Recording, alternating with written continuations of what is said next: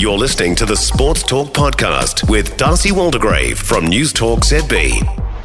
We're joined on Sports Talk and now by a former All Black, former Crusader and commentator, no longer golfer, I might add, Justin Marshall out of Queenstown. Justin, welcome to the show, mate. I trust you well. Yes, I am, Darcy. Nice to be back on the show. And when you said no longer a golfer, I don't think I ever really was. I just play the game, but I wouldn't consider myself a golfer. So, yeah, I'll stick to the rugby component is nice. Did you pay your green fees? Well, you know, when we're talking about back in my youth, I used to get away with not paying them as much as I could, but I realised the etiquette of golf. So in my later years, Darcy, yes, I have paid my green fees. So it's nothing to do with trying to sneak the odd free round. Yeah, if you hook free rounds, mate, you're not a golfer, you're a pest. Anyway, Justin, thanks for joining us on the program. Interesting round Super Rugby. We're underway. We've got the Melbourne Super Round coming up this weekend. Stern Vern, it's got to be the best nickname for a coach, has come out and said, look, a couple of our All Blacks aren't going to be playing in Ioane and Christie, and this is carrying on this rest and rotation line, and we know that this season the All Blacks have insisting that they have a couple of weeks off through head office, and of course there's limited minutes for some of these players as well. Here we go again. Do you have a huge opinion on the way this operates and what effect it actually does have, not only on the All Blacks, but on Super Rugby too, Justin? Well, I do, Darcy, and look, I say this with the greatest respect to the New Zealand Rugby Union, to the system, to the decision makers, and equally to the players, because the game dynamic has changed since I played the game. So I can say it as a former player, but obviously there are different variations and obviously, I guess, guidelines that are in place now, and that's fine. But at the end of the day, I look at it and I go, well, has it worked? We haven't won the last 2 Rugby World Cups. We've dropped test matches regularly in the last 8 years. And it's ever since we adopted this rest and rotation and this mandatory standing the players down. So are the players and are we as a nation actually benefiting from it? Now, that's the first question I would ask, and saying, well, you've got it in place. But to a degree, resting our players and keeping them fresh, is it winning us World Cups? Is it winning us test matches against South Africa at Twickenham and against Argentina in Christchurch and whatever team lands on our doorstep? Well, you probably have to argue a point that it's not. And then secondly, are we doing it correctly? Now, I believe Ethan Blackadder is one of those players that is on a mandatory All Black rest, and I know he's got a bit of a calf niggle at the moment, but still he's required to rest. Mate, that guy hasn't played any rugby in the last 6 or 7 months. I think he played 1 game for Tasman, then he came to the Rugby World Cup, and I believe he started 1 game, possibly came off the bench for another. He's had 3 or 4 games of rugby, and yet they say that he's in the rest and rotation. Now, really? You ask him, I guarantee you sit down with him, you grab him in a bar when he's walking around Christchurch or wherever he may be and say, mate, do you want to put the boots on and play? And I guarantee you I know what the answer is. And there's a number of players like that, Justin Marshall, as we know historically. I mean, you look at the great Jerry Collins when he wasn't playing, he was off playing league up in Porirua. You know that Scott Barrett's not a fan of it. Sam Whitelock wasn't a fan of it. So you understand that they want to, I suppose, put some cotton wool around their players, but that's a drum I've been beating for a long time. Has it worked? Arguably, no, it hasn't. So why continue? No, and I don't know what Ardie Savea's contract has looked like in the last 4 years, but I can tell you he is one that was very vocal about the fact that he just wanted to put the boots on and play because he felt it gave him confidence and made him a better player. And when I watched him throughout the course of a season, like, he hardly ever stood down. And whether he had an exemption to say when he signed his last contract, you know what, boys, I just want to play rugby, so this rest and rotation thing, well, I want to be different. Whether he negotiated that or not, I'm not sure, but he ended up World Rugby Player of the Year at a difficult Rugby World Cup where there was superstars out there playing, and he was the best player on the planet. So you have to look at his minutes and the time that he's been out there and say, well, here's an absolute advocate for when guys want to play and they feel they want to play and they know their body, then who are you to look at them statistically and technically and measure them and say, yeah, well, we feel that you shouldn't play? Because ultimately, when you see a player like that, it doesn't matter. He's got the minutes under his belt and he perceivably is tired because he never looks like he's tired. He just loves playing. So I don't know where the info comes from and how it works. Like I said, I have sympathy and I understand it, but I'm just saying it as a former player equally. Whenever I got asked not to play, I wanted to play. I knew that my time in any jersey was limited. I knew that when I was fit and when I was healthy, the likelihood that I would then come back the following week after being rested for a week or 2 weeks and not taking any contact, that I get injured at training for no reason, was probably quite high. And then I'll be regretting the fact that I'd missed 2 weeks of playing. So that's just me, the competitor I was, and the mindset I've got for it. So I'm not for it. But hey, these people make their decisions for the reasons that they feel are necessary. And again, I'm with you. Is it working? That's the big debatable question. What, you competitive, Justin Marshall? You wouldn't read about it. What about the fact John Hart from Carisbrook, remember that when he decided to take me off and I felt I wasn't injured? You didn't have a crack, did you, by any chance? I was apologising on the home show to the nation for some pretty untidy language. Justin Marshall joining the program. So resting players after 1 week of Super Rugby, that sticks in the craw too, doesn't it? Like Vern Cotter said, this is what they're doing. This is what we're going to do. Deal with it. And we accept that because that is the nature of it. But timing? But he hasn't got a choice.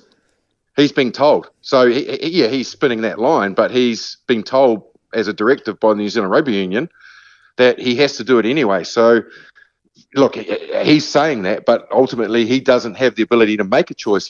Ultimately, he probably wants Finlay Christie playing against the Highlanders, who were sensational in the first round, would he not? Why wouldn't you? He's an All Black. He's one of his best players. But he's probably been told, well, this guy needs to rest, and he can't do anything about it.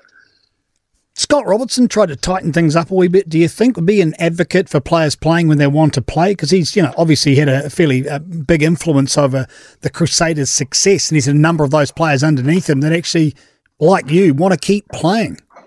Yeah, it's interesting, isn't it? Because I know Razor was a very big advocate of the fact that he wanted his players playing. And he was always in some reasonably healthy debates with the New Zealand Rugby Union and their policies, because he had a stable full of All Blacks, didn't he? So he was like, yeah, well, I know, I can see Sevu Reece wants to play. I can see he's fit. I can see Will Jordan wants to play. So Sam Whitelocks wants to play. You're telling me I can't play him this weekend? So now he's All Black coach. It's quite interesting, isn't it, that he now is sitting on the fence of, righto, well, I want these players ready to go when I grab a hold of them in late June, July. I wonder where his mindset sits. I don't know, but I know certainly what he was like as a Super Rugby coach, that he was very much not in agreement with the mandatory stand-down period. So it's kind of funny now he's got the boot on the other foot, hasn't he?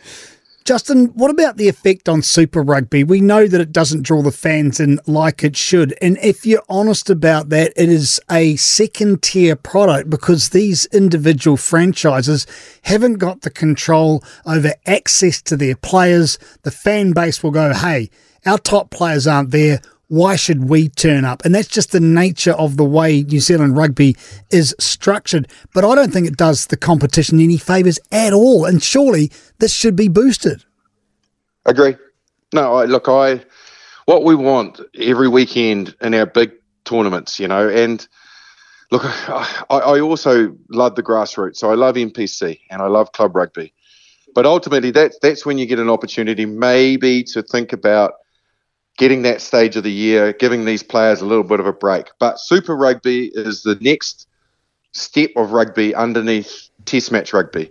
And that's what inspires the kids that go along and watch. They go along and they get to see All Blacks playing. They go along to see their heroes. And when their heroes are regularly taken out, when they're fit and ready to play, it dissipates the tournament because it takes away the hype, the entertainment factor of having the best players in the country being able to turn out week to week to week, inspiring our youngsters, motivating the people to go along and put bums on seats at stadiums.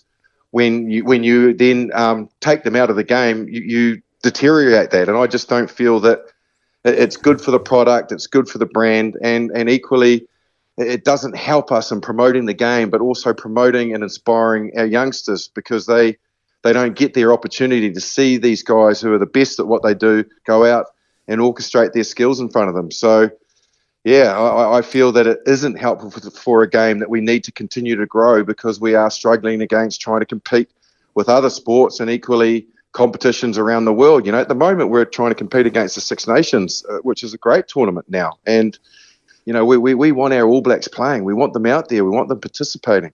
I suppose, Justin, it's also been amplified, this lack of star power and then resting good players, by the fact that half the All Blacks have disappeared to Japan or over to France to carry on their careers or take a sabbatical. So that any time we need the best on the park, we need it now.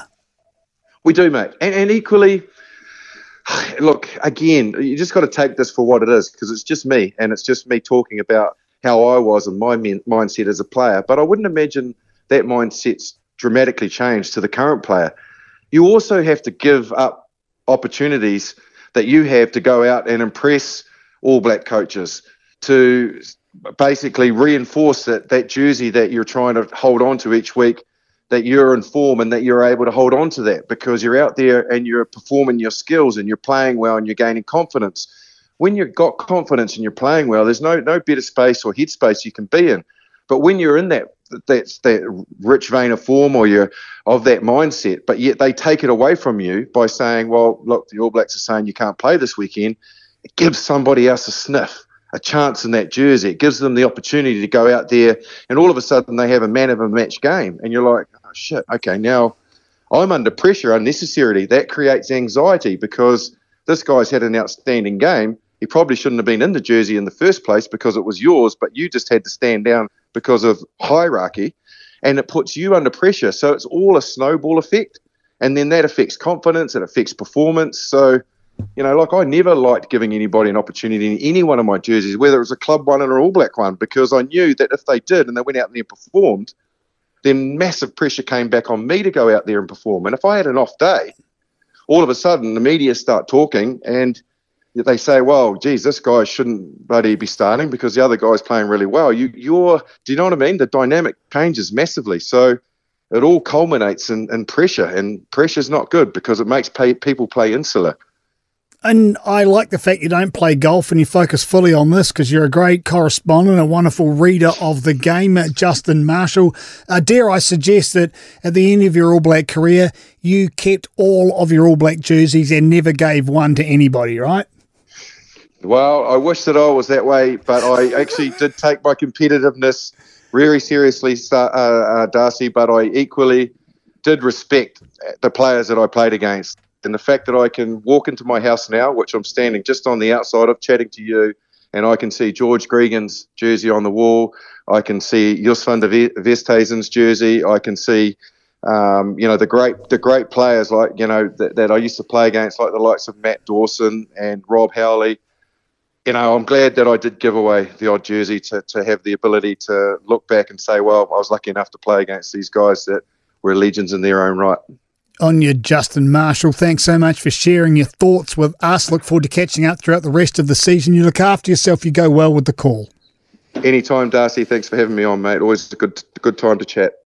For more from Sports Talk, listen live to News Talk ZB from 7 p.m. weekdays or follow the podcast on iHeartRadio.